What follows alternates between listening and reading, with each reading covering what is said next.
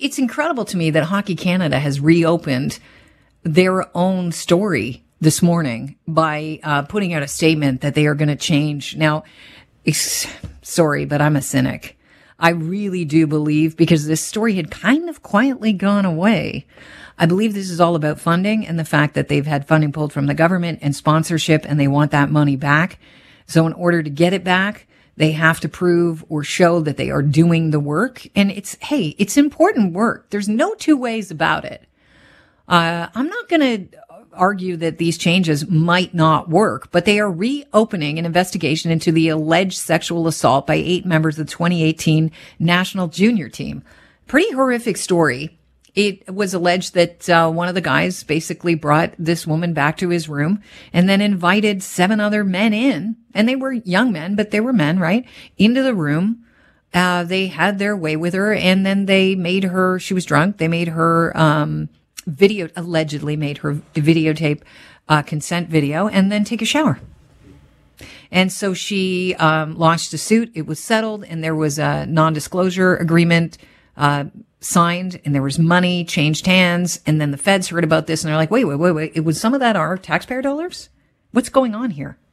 And so the heads of Hockey Canada were called to Ottawa, and they had to talk about what happened. And they're still in place, by the way. This time the changes when the investigation used to be, if you wanted to opt out of talking to the investigators, you could. Now participation by all players is mandatory. So I have questions about this. First of all, I wonder if the things that the Hockey Canada released in their statement, the changes, creating a tip line that's confidential, a complaint arm or organization that you could go to, people that you could go to safely and anonymously and complain about things going on, is going to create change. I also wonder if this new investigation will create change, lasting change. And if some of the players who are in the NHL, because we've heard that some of these players may now be playing with the NHL that were involved in this alleged assault, if there'll be any ramifications for their career. Is this a career ender? I can't see how you'd still be able to play. But, maybe it's not going to result in a criminal charge or a court case. But then there's the NDAs. So I want to talk about what a non-disclosure agreement is. Just to get to the bottom of this, Chantel Goldsmith joins us, senior partner at Samfiru Tamarkin LLP. Chantel, what we're going to talk about is non-disclosure agreements. I think we should start off with what exactly is an NDA. Sure. Thanks for having me on today, Kelly. So an NDA is a legal document used to protect confidentiality, and it establishes a confidential relationship between the parties. Okay, so who's served most by the NDA? The party that presents it or the person that signs it? It depends on the circumstances, but usually a little bit of both, right? The whole idea is that people sign these NDAs with the assurance that anything that they may say that's sensitive in nature or confidential in nature isn't going to be made available to other people. So that's the whole reason that you sign an NDA. It's interesting because no one was charged criminally in this situation, but it's an alleged rape situation. Rape is a crime.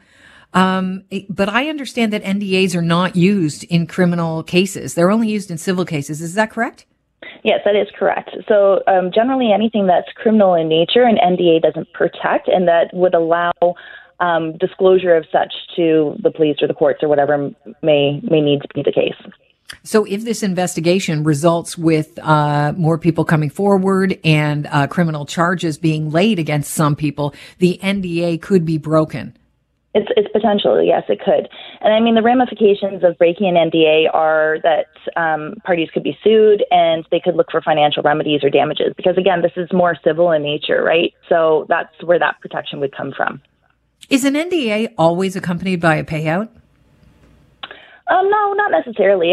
Sometimes people sign NDAs for things like when they're purchasing a business or when they want to do some more, looking into matters to get more due diligence in there and stuff like that. It's just really to protect the confidentiality of a relationship between parties. It doesn't necessarily have to be as a result of an investigation like this. And how common are NDAs? Oh, extremely common. And the especially, so, I mean, this NDA doesn't sound like it's a release. It sounds like it's just protecting the confidential information of the party. So it's very standard in a lot of commercial ventures that NDAs are signed. It's really interesting. Anything else you want to cover on NDAs that you think we may not have touched on? Because, I mean, right now we're just going through the Coles Notes of what an NDA is and, you know, how they could be broken. But if there's anything outstanding that you think we should address, I'd love to hear it from you. Well, for me, the biggest thing that I got from this article was the fact that now the feds are looking to have a redacted copy of this NDA be provided to them. So this is a huge thing because that means that this is going to be essentially breaking that trust between the parties who execute that NDA, that sensitive information wouldn't be coming forwards, that is now going to be brought forwards. So that may make others more fearful about coming forwards about any sort of sensitive information or executing these NDAs with the knowledge, knowing that it's potential that that information could be released to others at a later date. That really is interesting. And also, too, something that I wanted to add with regards to this whole case is, or this whole investigation. Is, and I agree with you. I think that Hockey Canada, by freezing the funds, is the only reason. The federal government, by freezing the funds, is the only reason that Hockey Canada has reopened this investigation, because they're worried about the money, right? I mean, I believe they were getting, what was it, something like $14 million in 2020 and 2021 from the federal government with regards to funding. And so that's a huge amount of money, and that's the reason that they probably want to look into this matter. And the reason that they likely are saying that this wasn't a fulsome investigation was because only 12 to 13 out of the 19 players were actually interviewed as part of the investigation, and they weren't compelled to testify or weren't compelled to participate in the investigation. So that's a huge thing as well, and I think that that's the change that they're looking to also have, that compelling them to participate in the investigation, as well as I believe that the NHL has also opened an investigation into this matter for the individuals who are now playing in that league who were part of this. So I think that we're going to see more come out of this. This isn't the end, for sure, and it sounds like there is positive news in light of the changes that they're going to be implementing. So that's really good about the sexual violence and consent training, about the third-party review of the organization's governance, about becoming a signatory to the Office of the Integrity Commissioner. But what Hockey Canada has said right now is they've confirmed that they're going to agree to be a signatory to the Office of the Integrity Commissioner, but they have not said that they're going to provide the redacted NDA. So I believe that today's most recent letter had said that that's what they're going to agree to do. But so we don't know what's going to come out of that yet.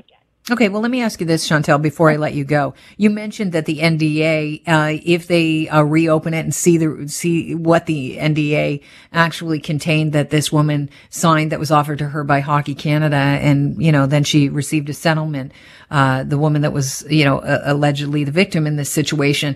You said you were concerned that, you know, if it's reopened, people may not come forward in the future. Is it possible, though, if it is reopened and this woman actually this results in a criminal case, and that we see people actually being held to account criminally for what is a alleged crime that took place? If we see that happen, could that not have the actual converse effect of what you're talking about? Might more people come forward and say, well, you know, I signed this NDA, but it was, you know, I was kind of fearful and I at the time, and now actually I feel empowered. So the NDA I wasn't meaning that it would be stopping victims or survivors from coming forward. It was more with regards to people providing testimony. So the NDA would also have been signed by all of the players who are providing their testimony with regards to the investigation. And so the concern is for the people, the potential witnesses coming forward and having that information disclosed. I don't think that it's going to stop victims or survivors from coming forward, though. And the victim or survivor in this case would have signed something also upon settlement, which would have been a release document, meaning that that individual wouldn't be able to go back after Hockey Canada or any of the individual players or anybody else in relation to that incident upon receipt of whatever the agreed upon settlement was. So she would have signed a separate document beyond just the NDA. Would that hold water if there was a crime that was somebody was charged with a crime and that they needed her to testify? Not on a criminal matter. It would only protect a civil matters going forward, and it would mean that she wouldn't be able to press any charges. So she couldn't go out to the police and ask them to do it, but the police could do it on their own accord. Chantel, you've been a wealth of information on NDAs. Thank you so much for joining us. My absolute pleasure. Have a great day, Kelly. All right, you too. Chantel Goldsmith is a senior partner at Samfiru Tamarkin LLP. Who knew?